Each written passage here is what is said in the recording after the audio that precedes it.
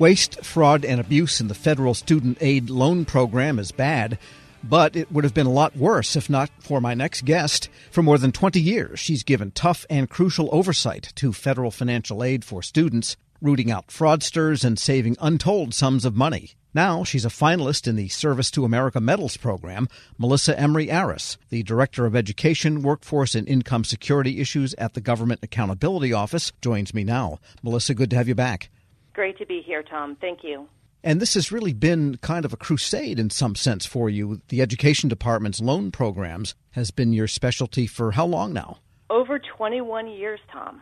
Wow. So you have seen a lot happen, and there's some specific situations you've kind of rooted out. Talk about people that are simply ineligible for student aid that nevertheless got it. How did you discover that, and what happened when you presented this to the Education Department? That's a great question, Tom. We looked at students who did not have high school diplomas or GEDs and were trying to go to college. And the idea was that you could go to college if you didn't have a GED or a high school diploma if you passed a basic math and English test. And we decided to see if that was working. And it's hard to believe this, but at GAO, we actually had staff pretend to be students and then had them purposely fail the test to see what would happen.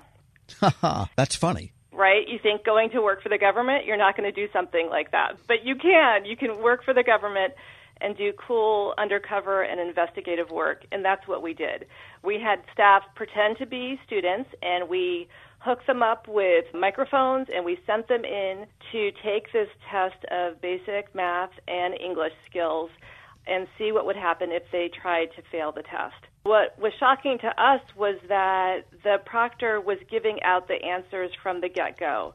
In fact, we have a recording that has the proctor saying, "It is not D, it is not C, it is not A, so it is B. Number one is B," which was just completely incredible to us that the test proctor, who was charged with making sure that the test was done correctly, was in fact giving out the answers from the beginning. Was this person a contractor? Was it an Education Department employee? I mean, how did this type of situation develop in the first place? They worked for a college, and there was an incentive for the college to enroll more students so the college would receive federal student aid. So the college could line its pockets if it could get more students in the door, but it's not a good situation. It's not good for the student if the student doesn't know basic math and English, and it's certainly not good for taxpayers who are funding a college education for someone who really isn't ready for it. Right. I would say, yeah, education loans for dummies is probably not a great program. It seems like you were able to discover two things, really, if you look at this carefully. One is that there was fraud going on, just outright cheating, by the proctor. Right. But also that the incentives built into the program might have been a little bit off. Definitely. And we found that similarly in terms of college officials helping prospective students get fake high school diplomas. All right, I'm just going to say that again. We have found situations where college officials were helping people get fake high school diplomas so they could enroll in the college and, again, get federal student aid from the federal government. Again, that's not the way it's supposed to be. You think that college should be for people who've completed high school, who have the skills, and at that point it makes sense for them to go to college. But it's completely inappropriate and fraudulent to go that route, and we crack down on it. And because of that, there are many more controls in place now to prevent those kinds of frauds from happening. And that's what we do at the Government Accountability Office. We fight fraud, and I'm so proud to have done that in the higher education space. We're speaking with Melissa Emery-Aris. She's Director of Education, Workforce, and Income Security Issues at the GAO and a finalist in this year's Service to America Medals program. And in another case, you found that there were college students who were deserving of loans, but they had no permanent housing, and therefore they couldn't verify their status. So your work has been on behalf of the recipients of these programs also.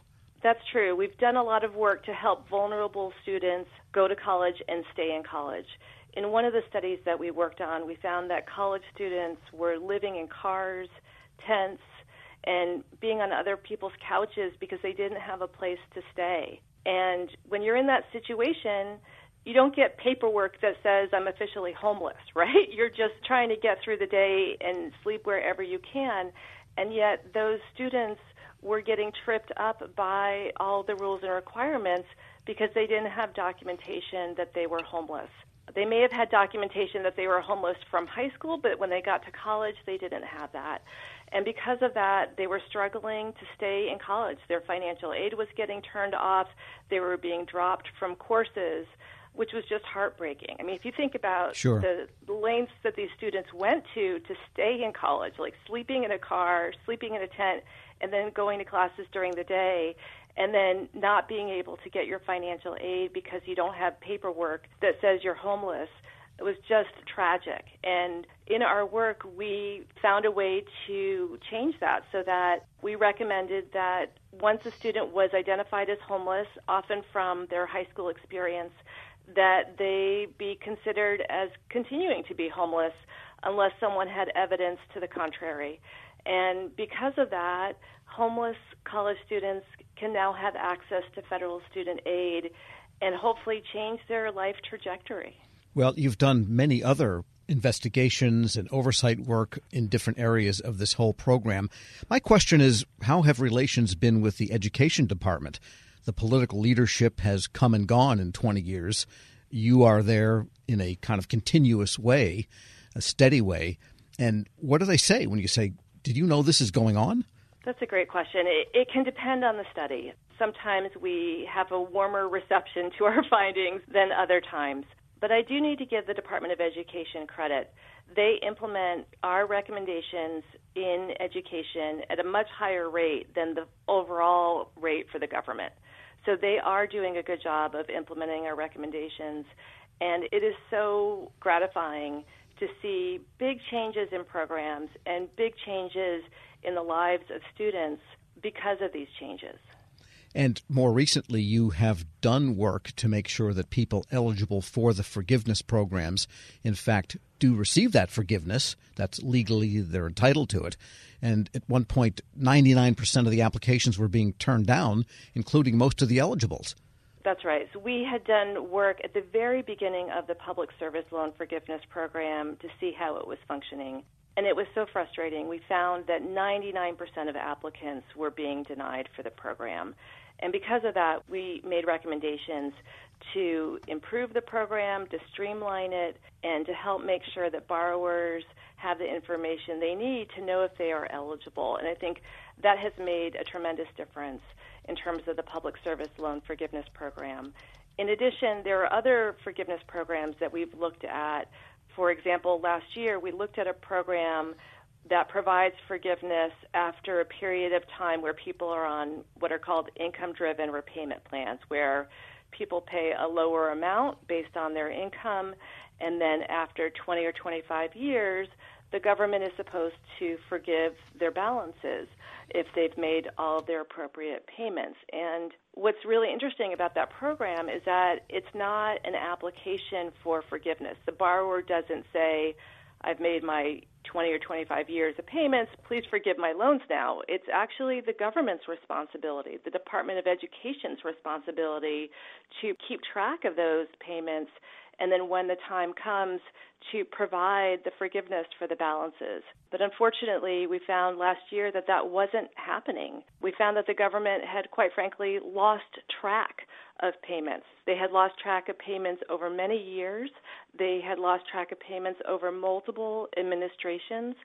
And because of that, there were many people who would be potentially eligible for full forgiveness from the income-driven repayment plan, but were still making payments every month. Crazy. Which was so concerning, especially in a situation where you would hope that you could trust the government to keep track of the payments and provide the forgiveness as it was promised, but that wasn't happening. And because of our work, the Department of Education decided to make really significant changes. And you had asked about the department's openness to our work, and in that case especially, I would say that the department was very responsive to our work and decided to do a one-time adjustment to all of the folks in those income-driven repayment plans, and that is going to help over 3.5 million borrowers get closer to forgiveness. And just a final question in the larger sense. When you look at the cost of college and the government's almost $2 trillion program to help people go to these colleges, do you ever wonder,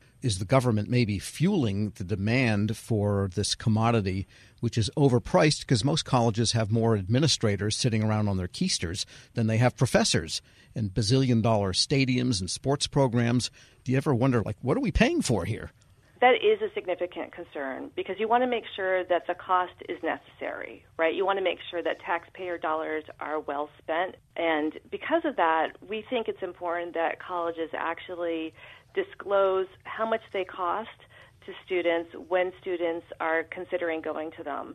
And we did a study last year which was so concerning. We did a study that looked at the financial aid offers. These are the letters that students receive when they've been accepted, and the letters say how much a college costs and how much aid the student will get, or at least that's what you would think that they would say. But what we found was that over 91% of colleges were not providing the full actual cost of the college in these offers to students. And what that means is that students and their families don't have the information that they need to make that decision up front as to whether or not they can afford that college.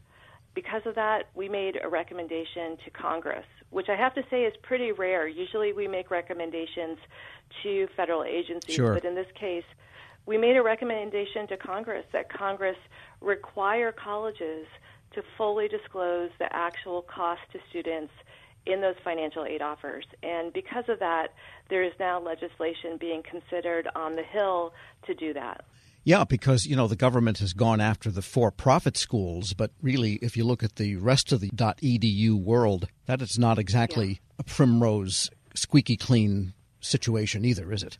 No, it's not. And because we found that 91% of colleges were not informing students and their families of the real cost, it shows that it's not just one sector of education. It's not just the for-profits. It's not just the nonprofits. It's all sectors of education.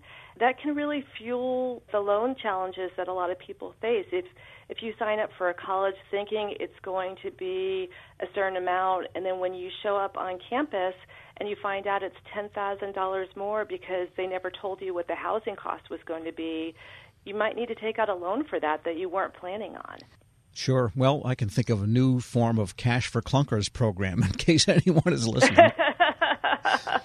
Melissa Emery-Aris is Director of Education, Workforce and Income Security Issues at the Government Accountability Office, and she's a finalist in this year's Service to America Medals program. Hey, thanks so mumuch for joining me.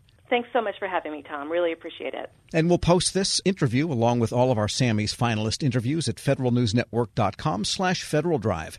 Hear the Federal Drive on demand. Subscribe wherever you get your podcasts. Hello, and welcome to the Lessons in Leadership podcast. I'm your host, Shane Canfield, CEO of WAEPA. Today I'm thrilled to be joined by Dr. David Wilson, president of Morgan State University. David has had a fascinating career and has garnered a long record of accomplishments from more than 30 years of experience in higher education administration. Came to Morgan State in 2010 from the University of Wisconsin, where he was chancellor of both the University of Wisconsin Colleges and the University of Wisconsin Extension. Before that, he held numerous other administrative posts in academia, including vice president for the University of Outreach, associate provost at Auburn University, and associate provost of Rutgers. And when we were talking earlier, too, you had just mentioned that you had a wonderful nomination at the American Academy of Arts and Sciences. And David, thank you so much for joining me. Shane, it is indeed a pleasure to be invited into this conversation with you. It's not in your in the short bio here, but I also know you served in some capacity in the Obama administration. Yes, I did, as a matter of fact. As I was leaving the University of Wisconsin, where I oversaw the UW colleges, I accepted the presidency at Morgan. And on my way into the presidency at Morgan in 2010, my name was advanced to President Obama to be considered as a member of his board of advisors on historically black colleges and universities. And so I accepted and served there for 8 years during his 2 terms. Amazing. You've had a fascinating career at numerous universities across the U.S. How did you become passionate about the education field, and what are some of the biggest lessons that you've learned? First of all, I was made aware of a quote by Horace Mann, who was a great 19th century educator who really gave rise to public education in the United States. And he was the first to utter the phrase that education is the great equalizer. And why that resonated with me was because I grew up in abject poverty in rural Alabama, and there was no law in Alabama as I was growing up that required black kids to go to school. I was kind of shut off from formal education on a consistent basis. I didn't get a chance to go to school full time until I was in the 7th grade. We lived on property there that were owned by the white landowners. And so the owner of the property, a white woman, would bring down to this little shanty that we lived in, and she would bring Look and Life magazines. My mom, she would make us as children plaster these pages of Look and Life magazines against the wall of this little shanty to keep the cold wind out. I would take a kerosene lamp and go around the walls reading those articles in Look and Life magazines, which is when I first came across the phrase of Horace Mann. From that point on, I committed myself, to education. It's an amazing story, and 2 things occur to me. One, it's almost incomprehensible that this happened during our lifetime. That to me is almost shocking. It's also truly inspiring that you recognized that you could do more and sought out to do that and were successful at it. So when you think back on that experience, how has that informed, shaped, influenced your leadership position now as president of Morgan State? It had to have an impact, but how would you articulate that? So if you go back to that Alabama environment, what I saw, it was just so many people, my own brothers and sisters, who were 10 times smarter than I was. But my first 5 brothers were illiterate. They never got an opportunity to show the nation how brilliant they were. Therefore, I really took on this whole notion that my life had to be about ensuring that individuals who were drowning in potential and they didn't realize it would be in a position where they would realize it. I was never ever about positions that would enable me simply to replicate privilege. I don't care where you went to school. I don't care what type of family you came from. I think that's where sometimes we kind of get education wrong. We have institutions that want to define themselves based on how many students they don't admit. I'm about just the opposite, taking individuals who are absolutely stellar and don't realize it and bringing that into existence for them. You've had so many opportunities that you could do other things, perhaps at larger organizations, but you're where you want to be on purpose, by design, for the kinds of reasons you just talked about, that it's fulfilling. But can you talk a little bit more about that? There have been so many so-called top 50 institutions in the United States that have come aggressively after me. And, I flirted with a couple of them, and I went home to Alabama because these 2 were very serious. And my family is brutally honest with me, and they keep me grounded. So I flew down and began to talk with them about these institutions that were coming after me. I was thinking they would be impressed. And when I finished, my youngest sister said to me, "Now, are you finished? Clearly, we are not understanding why you would even consider leaving Morgan." It just reassured me that I'm living my purpose at Morgan. And it is joyful to be at a place where you want to be versus being at a place where others think you should be. One question that I always have to ask, is there one leader or maybe a couple of leaders that have inspired you, you mentioned Horace Mann, I don't know if that fits in this category, but what might be a couple of leaders that you remember that inspired you, that gave you purpose, helped shape your life? In 1989, when I was selected as a W.K. Kellogg Fellow, we had to be introduced to leadership that was different in a lot of ways than the leadership that we had been exposed to. In February of 1990, Mr. Nelson Mandela was released. And that's where I wanted to go and meet Mr. Mandela. We had no idea that he would grant an audience, and he did. He granted an audience, and Mr. Walter Sisulu did as well. So here I am, having grown up in Alabama. I harbored some anger toward the society there that kept me from realizing my potential and then kept so many others like me from ever realizing their potential. At the end of a conversation that we had, someone asked Mr. Sisulu, we're leaving this conversation thinking that you harbor no anger towards a society that locked you away for 27 years. Are we leaving with the correct conclusion? He said, I harbored no anger or bitterness towards a society that locked me away for all of those years because I and others like me knew that what we were doing was the right thing. If you commit yourself to doing the right thing, there should never, ever be any space in your heart for anger or bitterness. And that was transformational for me and why I respect and admire Mr. Nelson Mandela and Mr. Walter Sisulu today. That is a great story. And it, with all the accomplishments through your life, I'm sure it had a great impact on your ability to go as far as you have, and you're still going. Well, I have a takeaway in terms of leadership lessons I've learned. We would be well served as a nation if I think we created these opportunities for young people at various stages to really, first of all, see the United States. And then we need that same opportunity globally. As a result, when you do that, you understand the history over here, you understand the culture over here, and you got to understand the world beyond an intellectual understanding. You want to think of your maturation in a way where your brain can never, ever, ever be hacked. So that's sort of the way. That's sort of the way that I kind of see all of that. That's brilliant. And being born in rural Southwest Kansas, flyover country, as they say, I can tell you that your comments about travel and getting out, not just reading about it, but actually traveling, it really is important. It's absolutely critical for someone's personal development. I happen to think so. Well, Dr.